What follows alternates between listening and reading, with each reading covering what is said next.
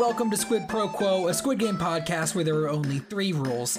1, a player is not allowed to stop podcasting. 2, a player who refuses to podcast will be eliminated. And 3, the podcast may be terminated if the majority agrees. I'm Sean. I'm Mike. Boom. I almost missed Nailed my it. cue there. No, you did good. We are the Squid Boys. Squid Boys in the house. Squid Boys. I'm so glad you jumped for that. Because as I was saying, we're the Squid Boys. I was like, it'd be real good if Mike like jumped in after. I was like, Squid Boys. Yeah, dude, we are Squid Boys though. We are Squid Boys. It's true. Look at the email. It proves it. Yeah. Squid Boys spq@gmail.com if you want to email us at all. Yeah. And just maybe say hello, you know. Sean, have you ever eaten squid? I've never had squid. I'm not a big seafood person. I'm not either. But let me tell you, I do like some fried calamari. Okay. It's very chewy, but the flavor is good. It's like a chewy onion ring. So connected to that, but completely off topic from the show. There's a really good Italian place near my work. Okay. And so I got some Italian on Thursday, and I get a spaghetti marinara. Okay. Okay. I'm not big on the meatballs or the whatever and with it, you know. They got a veal spaghetti thing. I get a plain spaghetti marinara. Okay. Well, I get my thing. It looks like they gave me some meatballs. Okay. They gave me some sort of a fried something. Okay. And I was like, okay, these look like meatballs. It's fine, whatever. I don't want to drive back there and like be like, no, this isn't what I wanted. I'll eat the meatballs. It's fine. I start to eat them and I'm like, man, these are not meatballs. These taste so weird. And I'm like, oh God. And the spaghetti tastes weird too. Everything, it's like infected the whole thing. And I ate some of the spaghetti. I put the fried pieces to the side and I ate the spaghetti and I brought it home because my grandparents will eat it or whatever.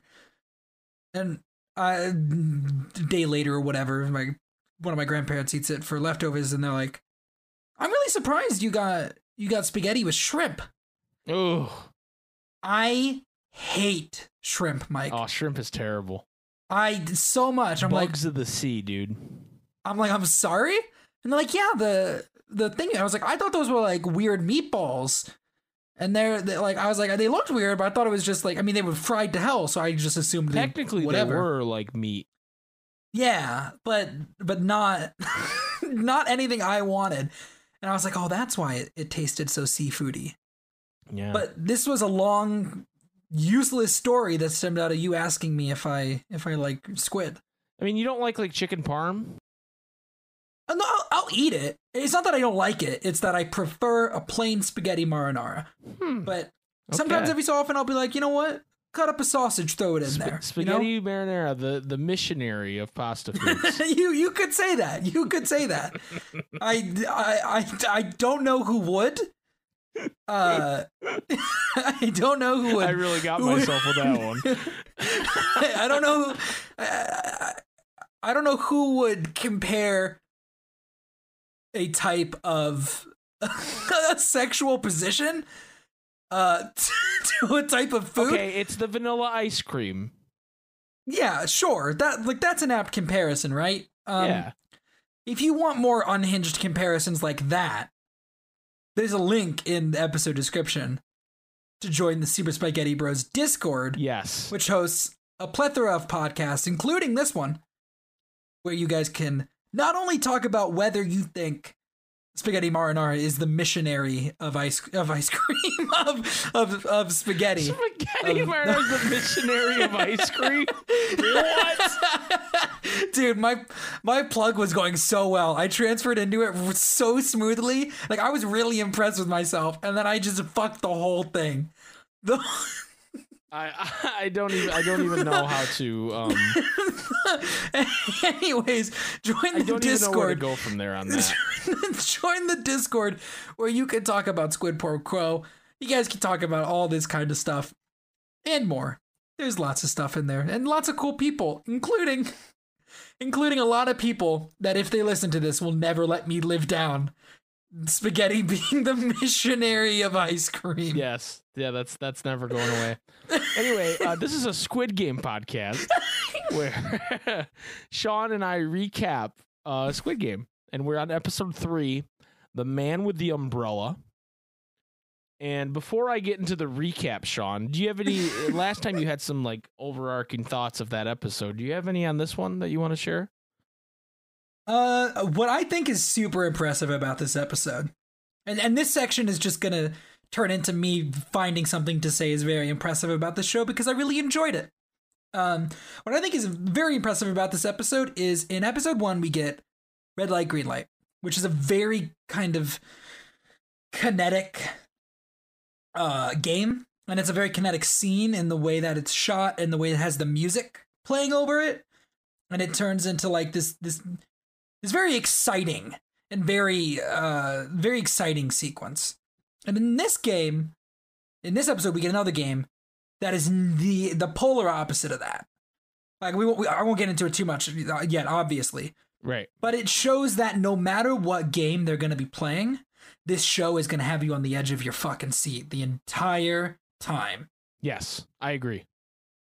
It's a very good episode. It's a very, I don't know that it hits the excitement heights of episode 1 in regards to the game, but I think it's good that it doesn't, because I think what happens with the show is the first episode hits this like gruesome high, and then the second episode gets away from the games for a second and gets some good character moments. There's still some gruesome parts there, but then it's almost like a restart, right? So instead of going like right to volume level 9 like they did with episode 1, they can start at a 6 and move its way up. And I think that's a really good way of doing it. I was really impressed with how they did that throughout the series. I also think this episode proves how good episode 2 is by at the end of episode 1. You're really hyper focused. You're like, oh man, I really hope Gi-hun makes it, right? Right. And maybe also you're kind of like, this old dude's cool and funny. I like him. I really hope he makes it. And maybe you're like, Songwoo is cool, and I hope, like, probably lesser because we really didn't have a whole ton of him at that point. By the time you get to the game in this episode, you are fearing for every single character's life. Yeah. And that is built almost entirely on the backbone of episode 2, I think. Definitely. Anyway, so let's get to the recap. Mm-hmm. We start, the cold open is our hot cop man, Junho. Hot sexy cop man. Following Gi-hun's van. I don't know, I said Gi-hun. Gi-hun's van. Gi-hun's, I'm saying it weird. Anyway, his van. And you can see all the vans getting onto a big barge on its way to an island. And Junho gets under one of the vans and rides it to get onto the barge itself. This is where the show gets a little into Die Hard territory. Yeah, a little bit. This guy's obviously a very fit, trained individual. He's a detective. Very handsome man. Handsome. Not really related to what I was saying, but yes, he's handsome. How feasible is it, do you think, to hang on the bottom of a car like that for any period of time? I no. For you, no, is what you're saying? Oh, for me? Yeah. Maybe I could hang there while it's stationary. As soon as it starts to move, I'm gone. Yeah. Well, it's not like it was going very fast, right? It's just slowly getting its way onto a barge. My concern with something like that is, okay, maybe I can get my feet and my hands into a position where I'm hanging. But then, like, I feel like that takes a lot of strength, and then your back and ass are hanging, and you're going to drag across the ground. And I don't know. I just feel like that'd be a very tough thing to do. But he does it. Yeah, incredibly. And I really wanted to shout out in this section the music that plays. Oh my god! While he's kind of scoping it out, and in the van, it's this very haunting like piano theme that is, especially on my second watch, I was really enamored by. The music in the show, we've said multiple times, is very good, but that specific song I really took note of the second time watching through, and I thought it was just perfect. So after the cold open, they show the vans, and they're inspecting the the contestants, and he hops into one of the vans and plays dead, kind of. And they have this weird scanner that they can just scan behind someone's ear, and it sends all their info to a computer system. Yeah. What is this technology, Sean? Well, I mean, we see later on that like they're changing them and stuff after they've been. I assume they injected them with something, some kind of chip when they came on the first time. 5G maybe. Yeah, they gave them the 5G when they came on earlier. And there's some lines later on that I think also suggest that that's the case. Okay. I wanted to talk about with this scene because this is the first time we get the scope of how. Maybe not the first time, because I guess the end of episode 1, when you see like they're on an island, it's like holy shit. But the scope of this operation is insane.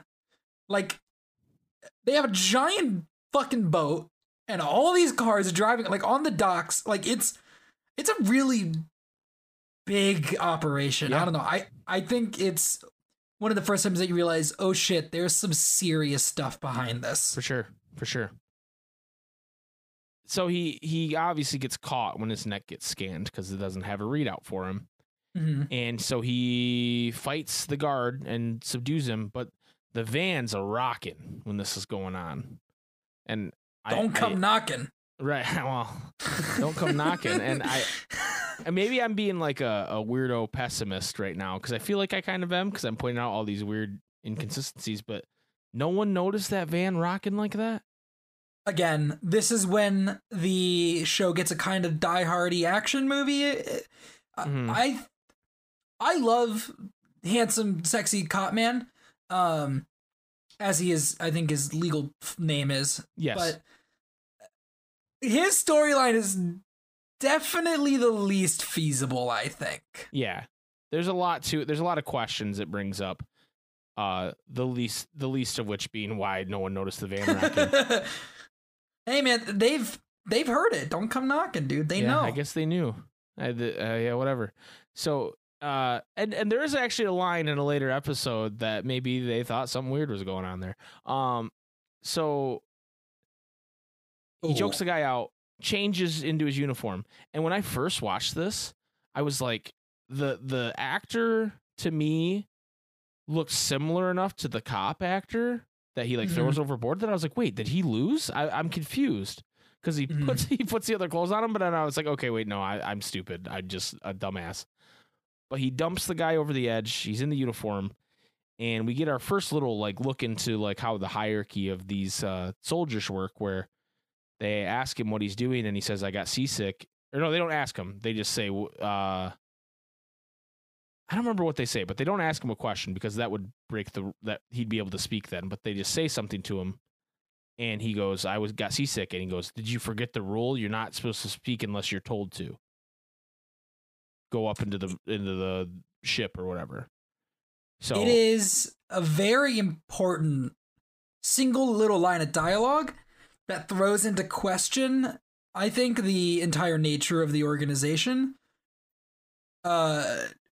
Because now it makes the workers and the guards and everything.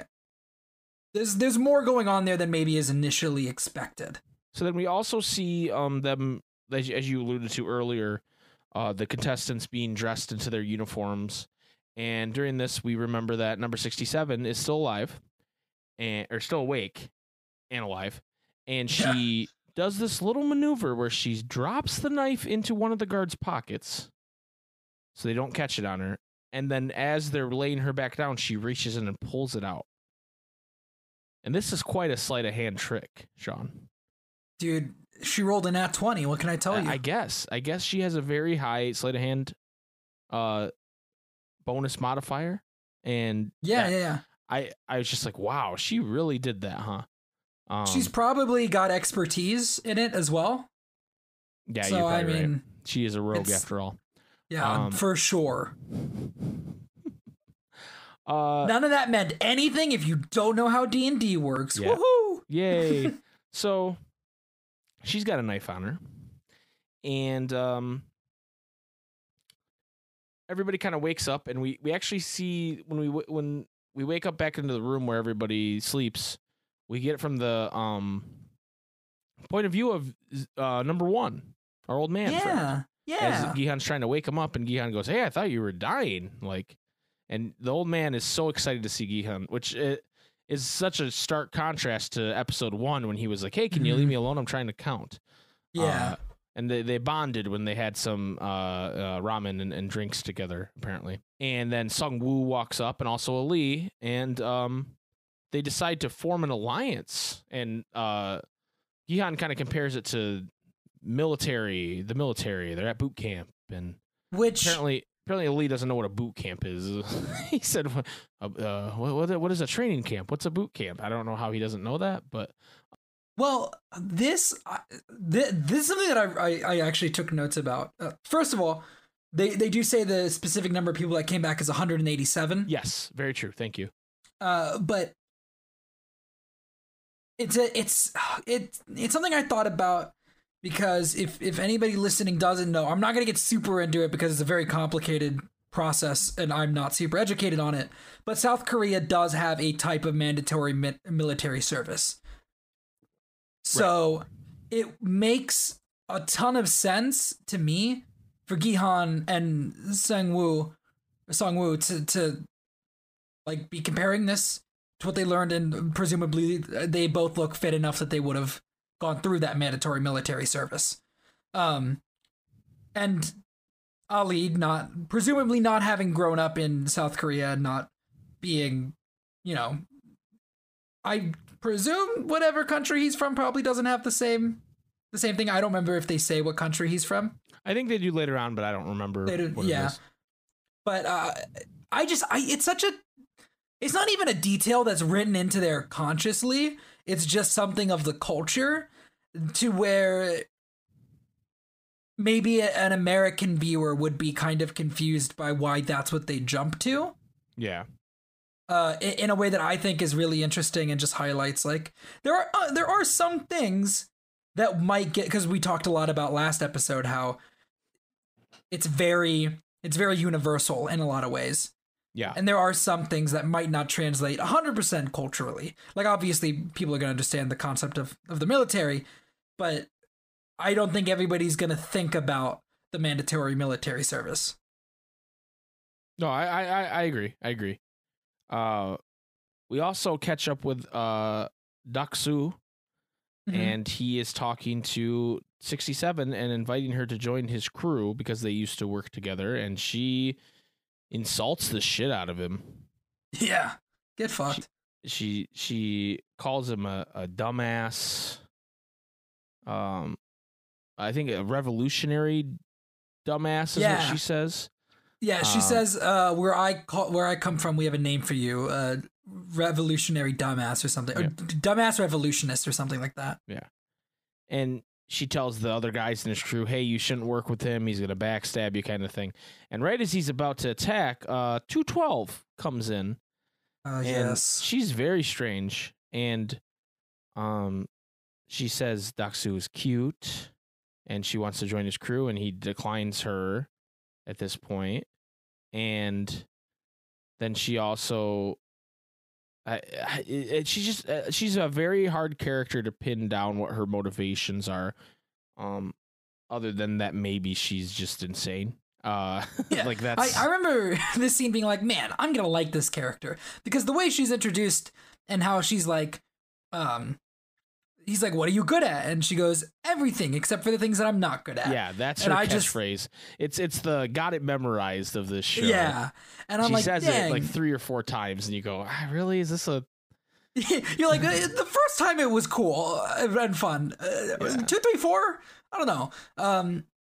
And boy, was I wrong about her when I don't like this character, Mike. I remember feeling the same way you did. I was like, oh, that was cool that she helped her, because she did. But then she kind of is like, she's dismissive of her right afterwards. Yeah. And you're like, wait, what's her deal? And then more and more you go, oh, okay. Okay. So we get to see a little more of our hot cop man trying to adjust to the life of not knowing what the fuck he's doing, right? And yeah, he goes, doing remarkably well. Yeah. He luckily has a key that says what number he is. He's number 29. 29, yeah. And luckily he went in the right direction. Yes. Like, can you imagine if he walked by it by accident? Right. And then he's like, oh, well, actually, or I have to imagine there's more than one hallway with worker rooms. I feel like there's probably too many people for there to be one. Right. If he went down the hallway with like the hundreds and he's like, oh shit, I'm in 29. Oh, I'm here, 29. Yeah. And 28 gives him a strange look. Yes. You can tell through body language. And he goes into his room and he realizes he is under camera surveillance. And he's not allowed to leave his room without his mask. And not allowed to leave his room, period. And not allowed to talk to the other soldiers. It's very interesting. Yes, it's very interesting. And I kind of just finish up what he does for the most part. He eats his food. He finally takes his mask off to eat his food when it's delivered. And then at night, when it's nighttime, he puts his head under a blanket to check his phone, and he starts typing in notes on his phone, just details about where they are and what's going on. And I don't think they talk about the fact that he doesn't have service, but it's later shown and it's implied that he's not able to communicate with anybody where he is. Mm-hmm. Like the notes are for later when he does have service. Right. So he can remember everything that's going on. Overnight, 212 wants to use the restroom, and it's this big scene where she's just yelling at the guards about not letting her use the restroom, and she swears she's going to piss on the ground if they don't let her out. Yeah. And she, in the dub, she goes, "It's going to be a waterfall out here." I think she says that in the sub, too. Or no, you're right. In the sub, she says waterfall. In the dub, she says, "I hope y'all like rain." Oh my God. Her dub is really terrible. The actress is really over the top. Anyway, they finally permit her to go to the bathroom, but also 67 joins her, interestingly enough. And we see 212 hop into the stall, and she starts reaching into her cooter and pulls out a condom-covered case with some cigarettes in it because she wanted to smuggle those in. Very, very interesting lady we got here. Her prison wallet, if you will. And she's interrupted by 67, who points a knife at her and says, "Stay there." And she starts to hop on her shoulder and open up the vent. And she tells her, "Hey, if you help me, I'll tell you anything I see." So in a scene that I don't know that this would really work in real life, but she starts crawling Die through. Hard. Yeah, again, it's very Die Hard. She starts crawling through, and the 212 woman starts screaming that she's constipated and not to come in. And I think the guard would have just went in. Yeah. Don't you think? Yeah. The entire thing is very suspect. Yeah. I think for sure. So 67 crawls through the vent. She almost gets, she has a rat on her, and she almost blows her cover because there's a rat. But she sees them mixing something, and she later remarks that it smelled like sugar. So did you have any fucking idea what was going on with that scene? Because I was like, I don't know why we're doing this, if I'm being honest. I really thought I was like, oh, we're going to get some more insight into the workers and like the organization. And I guess maybe like, for South Korean audiences, this might play better. But for me, I was just like, what? Why did we do this? I mean, they got to make up food, right? I was just like, what? Yeah, me too. Exactly. Oh, they're mixing something in a kitchen. Very suspect. I think at one point I was like, is this Breaking Bad? Like what? Yeah, are they making meth? What's going on here? Yeah. So she gets back, and they get back unscathed. And as they're going back to their beds, 212 is asking her, "Hey, you told me you tell me what you saw," and Sang-woo overhears this. Yes. So the next morning comes, they get their breakfast. One individual, number 111, who we haven't met yet, gets in his food, he finds a small pink note that says that we don't know what it says yet, but he finds a small pink note. And we also get our sexy cop man waking up and putting on his uniform and going out there, and he just kind of follows some people and hopes for the best there. And so, it doesn't turn out well for him, but we'll find that out later. Yeah, I have such a dumb note about the breakfast scene. Songwoo doesn't eat breakfast, which is a really dumb note, but I also don't eat breakfast. So for some reason, like I don't know, I don't eat breakfast in the mornings. And so for some reason I was like, man, I don't see that a lot in television. You felt seen. I felt seen in the dumbest way possible. In just the most meaningless, stupid, unimportant, like, you're dumb for bringing it up kind of way. I was like, man, I also don't eat breakfast. You just reminded me of one of my favorite parts, actually, that I forgot about. When they're getting the food, they're given like some sort of bread and milk. Yeah. And Gi-han is like, hey, anyway, you have chocolate milk? White milk doesn't really sit right with me, which makes no sense. No. But, he's, the guy just stares at him. He doesn't even say anything. So he takes it. And number one says, you must have been spanked a lot as a child. And Gi-han's like, well, how did you know that? And he goes, my son was the same way, friend. And I was like, that's a fun moment between the two of them, That's interesting. Is that what it says in the dub, specifically him being spanked? Yeah. What does it say in the sub again? I believe in the sub, you must have been knocked down a lot by your dad. Yeah, it which says is spanked. An interesting difference. It says spanked in the dub, which I must not have been reading at that point when I was rewatching it. But yeah. But I just like that moment between the two of them. I do as well. I the first time watching through, I'm so dumb. I was like, oh, that's what they were making last night. Yeah, they made the milk. I was gonna say the bread. They made the milk, Sean.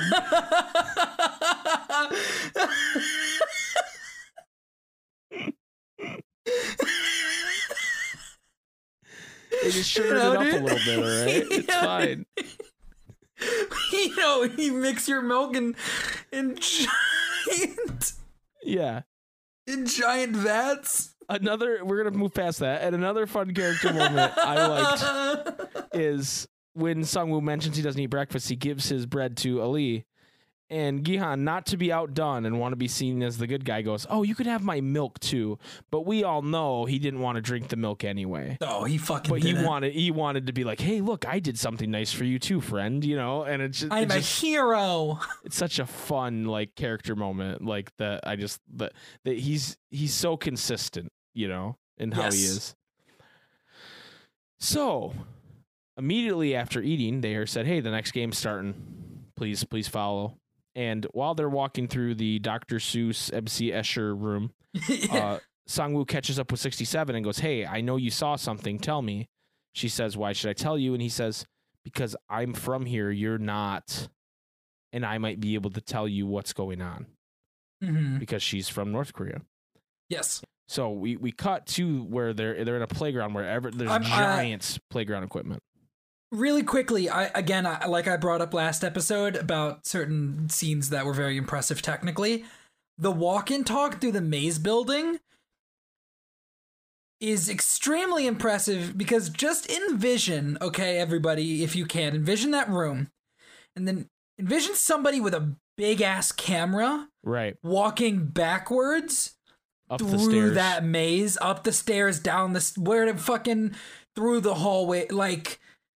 That, and it's all one take, that conversation, or at least a lot of it is. So I thought it was very impressive. I agree. I didn't think about it that way, but you're very right. It's very impressive. So we get out to our new playground area with giant playground equipment, giant slide, and everybody's kind of like, what is this going to be? What is this going to be? And there are 4 shapes on the wall: a triangle, a circle, a star, and an umbrella. And they are asked to pick each shape. But Songwoo kind of puts things together here. He's reminded of being on the playground and them mixing sugar to create these honeycombs with different shapes on them. And so he has an idea what's going on, but he, interestingly enough, doesn't tell his teammates. And if anything... encourages them to make a terrible decision. Yeah. So here's my question to you, Mike. you're sitting there, you're watching it for the first time, you get to this sequence. Which one did you think? Like, which one were you like, all right, that's where I'm going? I would probably say the star. Yeah. Yeah, just for the idea of, oh, I like stars, you know what I mean? Like like they were all picking, besides Sang-woo, they were all picking sentimental reasons to pick like their different shapes, and I feel like I would be all about the star, you know? I was thinking that I was like, it definitely has. At first, I thought it was gonna be I thought they were gonna be split up into teams. Yeah. And so I thought it was gonna be a thing of like, oh shit, now they're all on opposite teams. When I was thinking about which I would pick, I was thinking of either the circle or the triangle, and I didn't come to a decision about which one. One of those would have been really good. The other one, not so much. I mean, I think those are the two easiest ones. I think the circle would be kind of difficult. I think it'd be really easy to chip it. Yeah, I actually have something to say about that when we get to it. But okay, they all line up, and Sang-woo doesn't say shit to him, and he picks the triangle, and Ali picks the circle because it reminds him of the moon where he comes from, and then Gi-hun picks the umbrella because he's always forgetting his umbrella, and he actually did that in the previous episode. Yeah, which is why his daughter walked out on him punching her stepdad. Yeah, and so then. Number one says, I'll take the star then. You don't get to see stars nowadays as much nowadays, you know? So they all have their sentimental reasons for picking them. Number 67 notices Sang-woo going for the triangle and follows him because she goes, this guy knows something. Okay. And there's a specific moment where Sang-woo stops Gi-hun and then is like, never mind. Gi-hun, go on. Never mind. Which it's like, why wouldn't you... You know, I don't really understand. I think it is very telling of Sang-woo as a character. Yeah, it is. We get a flashback from our doctor man once the game's revealed that his paper said honeycomb. So he also picked the triangle because he knew what was coming, and is revealed that they have to cut out the shape of their honeycomb without it breaking or chipping in 10 minutes. All right. And so Gi-hun realizes this and goes, I'm fucked. Yeah, for real. Like literally that's what he says. Which is what's really funny is the dub says, I'm dead. I don't know why they didn't just say fucked. That's strange. Yeah, very strange. There we are, and everybody starts getting to work on their shape, and they're given a small needle, and they got to chop through the parts. And the first kill. Oh my god! Is incredible. What an incredible kill! The guy cracks his on accident, and he looks up, and he's on. For some reason, he decided, I'm gonna walk to the top of the slide and do mine up here. Which doesn't make a lot of sense, but it makes when I get shot, this is gonna be so cool. Right? He's like, if I get shot, this is gonna be sick, dude.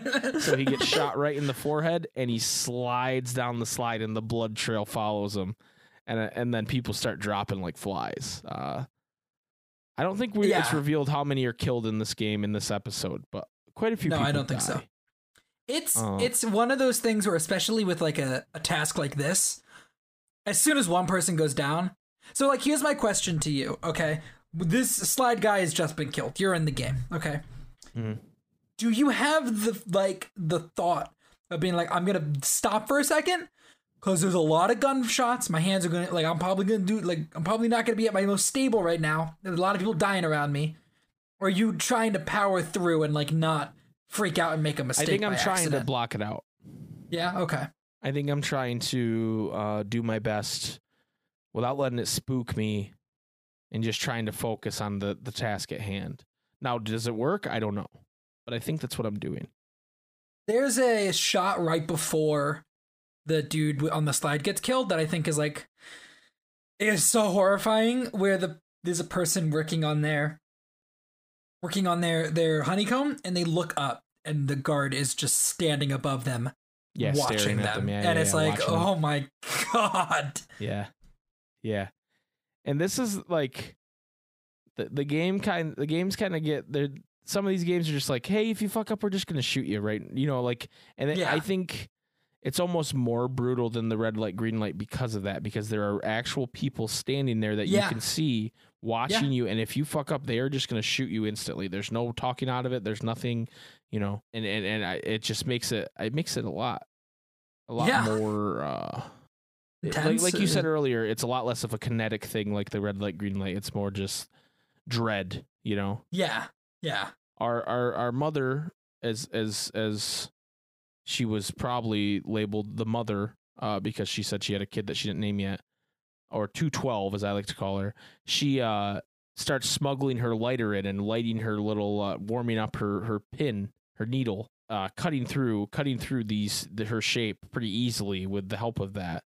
But she's like hiding under the slide to do it, so no one notices. But don't you think one of those guys would have noticed? So here's my question to you. Do you think the guards care? I guess that's true. Maybe they don't. I do think Like, I don't know. I honestly do not know if they would care. Here's what I think. I think the guards themselves wouldn't care, but I think the game master, he The would front man? care. The front man, he would care. I don't know if they've called him that yet, but Yeah. I think he cares about the games being fair, Mhm. based on what we learned later, and I think he would have cared. But if That's true. if he didn't see it, I guess he didn't see it. Sung Woo gets through his shape pretty easily. He's good. Ali finishes, but I feel like Ali chipped his. So I thought the same thing, and I watched extra careful this time. When he holds it up, it doesn't look like there's a chip in it. It looks, right, but when it's in his hands, it definitely looks like he chipped it. It does. Whether they edited it or something, or it's just a trick of how he's holding it. I actually think that it might be like something to do with the way he's holding it in his hand. But regardless, when he holds it up to show it to the person, it looks like a complete round circle. So I think that's definitely what they. I don't know. Maybe they did it like 50 times, and they were like, "It fucking keeps breaking. Just don't worry about it." Yeah, just don't worry about it. It's fine. Number 67 finishes hers. 212 finishes hers with lighter, and she slides the lighter to Doksu, who gets under the slide and starts using it himself. Number 111, our friend who had the tip, he finishes fairly easily because he had the triangle as well. And Gihan starts panicking because he has the fucking umbrella. And why wouldn't you panic? Yeah, for real. They show quite a few people where the umbrella breaks at the handle, and they just Yeah. get shot. Gihan starts sweating because why wouldn't you? And he realizes the sweat dripping onto the honeycomb wears it out. You can see through it more. And It's melting it a little bit. Yeah, if he licks it on the back side where it's thinner on the groove, that he'll be able to get the umbrella out easier. And so he just starts licking the fuck out of this thing. Like a madman. Yeah. Like it's almost uncomfortable how much he licks this thing, dude. And the He's like, sound "Blah, blah, blah." design, design is it's uncomfortable, and at the same time, kind of really impressive. Yeah. Because the noise it makes is so accurate. You know what it reminds me of the sound? What? Have you ever been licked by a cat? Yes. Or heard a cat lick itself? Oh, That's yes. Because cats' tongues are so like coarse. Yeah. Like that's what the sound makes me think of, is licking a Yeah. cat licking you. You're right. Like- Oh, that's true. And I had that thought the second time I watched it, and I was just like, it's like a cat. It's like a cat. It's like a cat. You So smuggle everybody a cat notices Gihan doing this, and they start to copy him, including the old man, and everybody just starts licking. Do you think people would copy him, or do you think they'd be like, that dude's lost his fucking mind and he's just having a good time before he dies? Earlier on in this game, he starts eating pieces of his honeycomb. Yeah. And that to me is like, okay, he's just eating it. But if they see like this like intentional Yeah, that's true. That's true. licking, I think people would start to catch on. Okay. Also during this, we find Junho is one of the guards in there, and a superior comes up to him and says, "Number 29, you're on body, or what are you, why are you here?" And he goes, I was confused. And he goes, "You're on body delivery. you shouldn't be here yet. And he goes, we'll talk about that confusion when the game is done. Wait here after. Ooh. And it's like, oh, yikes, he's in trouble. You think they were going to fucking kill him? I don't know what they were going to do. They were just waiting until all the people were gone? Yeah, maybe. I mean, spoilers, he doesn't die, so... Yeah, he's our sexy, handsome cop he man. doesn't die in the next episode, so I don't know what... I don't remember if they even say that. If they even do anything with that. Well... They do. We'll get to it in a minute. Okay, I forgot then. Gi-hun gets it at the end. Number 1 gets there at the end. Deok-su gets there at some point before that. So all the main characters we know escaped. There's one guy who's covering his honeycomb, and he goes, "Show me it." Ooh. One of the guards, and he quickly, as the guy's about to shoot him because it's broken, he stabs him in the eye with his pin, which. What a hell of a stab through that mask. For real. Yeah. And takes his gun and grabs another guard and starts holding him hostage. And all the guards are pointing the gun at him, and you can see the front man, as he's called, but we don't know that yet, start walking down that direction. Dude, his mask is so his entire costume's so fucking cool. It's really cool. It's really cool. And as he's holding this guy hostage, the guards turn around and gun down the rest of the competitors who were going to be killed anyway. What a fucking power play! Right. Like because it's really good. They have 2 lines of the enforcers, the people with the guns or whatever, and like in sync, the back line turns around all at once and guns everyone down, and then just turns back and points back at him. And it's such a smart from a strategy standpoint. It's like, hey, this one guy's out of control. You don't want any more people to deal with, you know? It's horrifying and also impressive how, like, there's no order given, at least not that we can tell, you know? Mm-hmm. It's just a uniform thing. I don't know. Right. It's like they've been trained to what to do in this situation. Yes. It's a visually intriguing moment is how I would describe it. So that happening, the guy holding the guard hostage tells him to take off his mask. So he does. And he has him turn around, and it is a very young male person. I guess they're implying he's either in his late teens or early 20s. And he goes, "You're so young. What did they do to you?" And the guy decides, you know what, the fuck this, and takes his own life, shoots himself in the head. I'm out. Peace. Yeah. Good luck. This is too weird. I'm done. This is too weird. This is too weird for me, man. I'm out. Look, I saw that Mike Myers Cat in the Hat movie, and this is beyond that. I'm gone. You really hit him with the SpongeBob. I'm out. So the front man gets there and immediately shoots the guard in the head that took his mask off and says, "Remember, if they see your face, you're dead." Fucking insane way to end the episode. And again, just anytime the staff is on screen in this episode, it just raises more questions about what the structure of all this is. And the episode ends with Jun-ho reaching down and grabbing the mask of the dead guard. Yes. Which is a different shape. It's a different shape, and this was the guard that said that they would talk about it afterwards. Oh, see, I missed that. He hears them talk about it. Like, he hears as he's looking down at it, he hears the person say, "We'll talk about this afterwards." Oh, see, and then I he heard reaches that, down but it and didn't grabs click with me for some reason. I was just like, oh, yeah. When are they going to talk about it? I mean, I guess they never outright say it, but that's definitely how I took it. That was the guy that was smart. gonna. I like rewatching this episode. I was like, wait, did they ever even talk about that again? But that makes sense that was the guy who died. Mm-hmm. Because he was one of the dudes in charge. This is lining up for me now. Okay. Which I wonder if this is I hadn't thought about this because we know the triangles all carry like submachine guns or something. Mm-hmm. Do all the squares have a revolver? Because the guy that shoots in the room in episode 2 to get everybody to calm down is a square, and he also has a revolver. That's true. I wonder if that's a thing.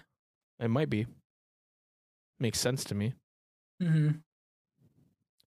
Anyway, that's where the episode ends. Yeah, I had one other thing I wanted to pick on that we kind of scooted over. Okay. Well, when Sexy Cop Man was trying to sleep, he hears Oh yes. coughing, a very very like intentional, Very rhythmic. yeah, very rhythmic. Maybe not seemingly intentional, like in the context of the show, but definitely like when you're watching it, they're showing it to you. It's very much like, oh, they're showing me this for a reason, you know. Right. Yep. Did you pick up on what that was then? Because I did not. No, I did not. I just thought I knew they wanted us to notice it, but I didn't know why. Yeah. And I thought maybe it was like, oh, they're implying someone's sick or something. You know what I mean? Like Yeah. I didn't know where it was going. But Yeah, in hindsight, it's duh. Yeah, I was on the same page. I was curious. So, who was your MVP this episode, Sean? This episode MVP, it's got to be main character, right? It's got to be Gi-hun? Gi-hun, yeah. Yeah, I mean, he does kind of lead quite a few people to victory. Like old guy would be dead without him, I think. That's true. That is true. Old guy to be dead. I think it's implied quite a few people followed his strategy and made it. Yeah. I don't know if it's implied that any umbrellas made it besides him though. No, he's too good for that, dude. Yeah, they don't show any of that. You know, I want to give it to number 67, and because without her going into the vent. Oh yeah. And then telling Song-woo, I don't know that Song-woo puts it together. That's a good point. But here's my question. Does it fucking matter if Song-woo gets it? Because he doesn't share it with anybody anyways. That's true. That's true. I guess 067 might die then. Yeah, she might die, and he's definitely the least valuable player of the episode. Yeah, because he's an asshole. Withheld info from his team. Yeah, from his unit. And like for no particular reason. It didn't put him at a disadvantage if all of them were triangles. It just it solely feels like more people, like the pot might get bigger if this happens. Yeah. You know, at least that's how it feels to me. Well, and it's like it doesn't seem like they put a cap on how many people could pick a shape.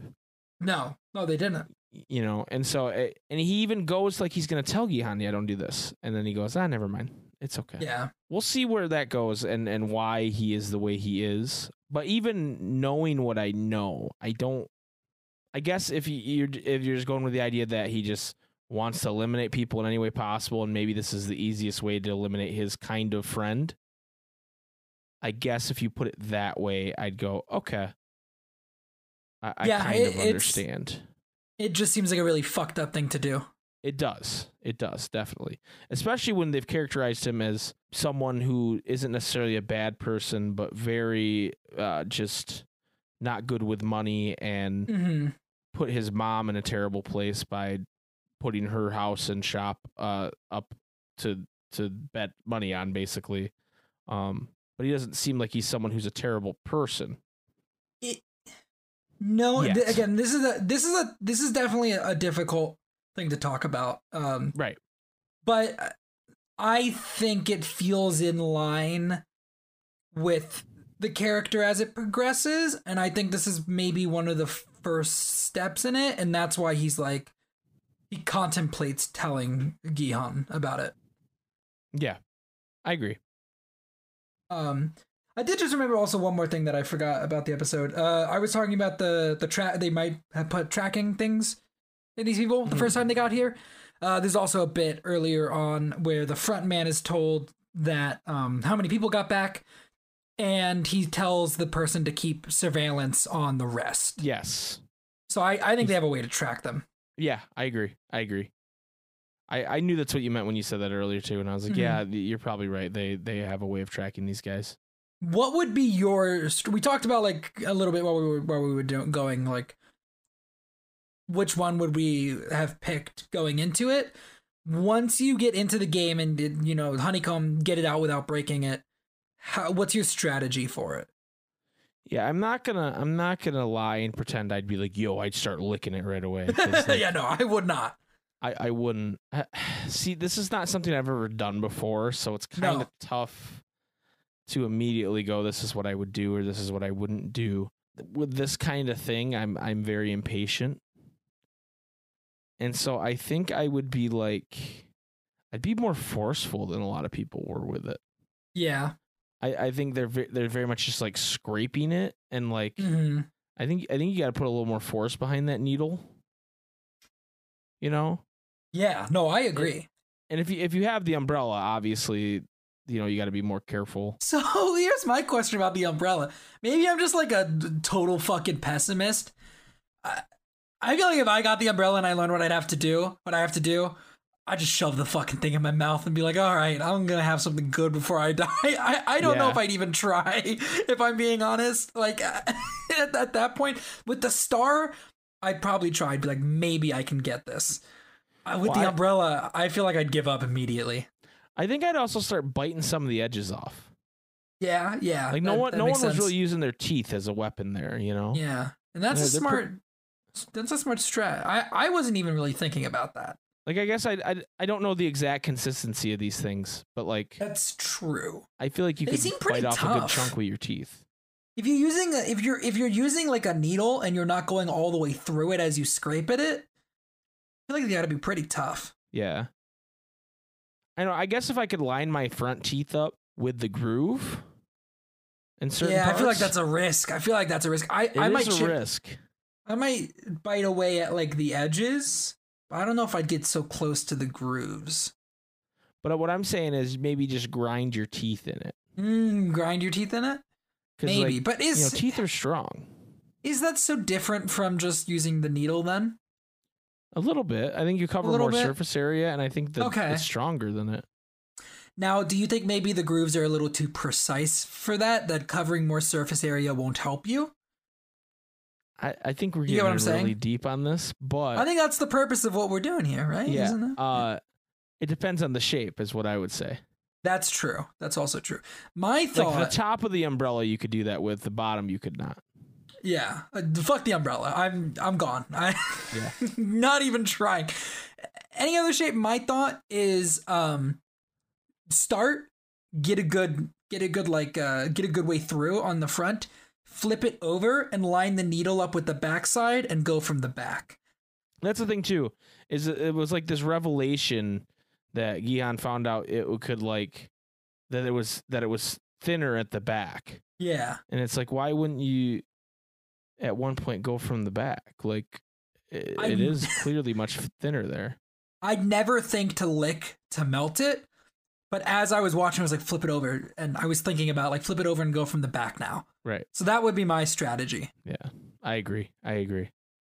Maybe even this is pretty aggressive. Oh, okay. But maybe okay. even put the needle in a groove and then kind of do a chisel action with your other hand, like a hammer thing. Ooh. And the only thing is, if that goes wrong, that could maybe break the whole shape for you. You know? Yeah, that's true. Do you think you could do it in 10 minutes?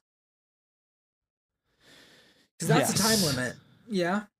Yes, I would say yes because You're built different.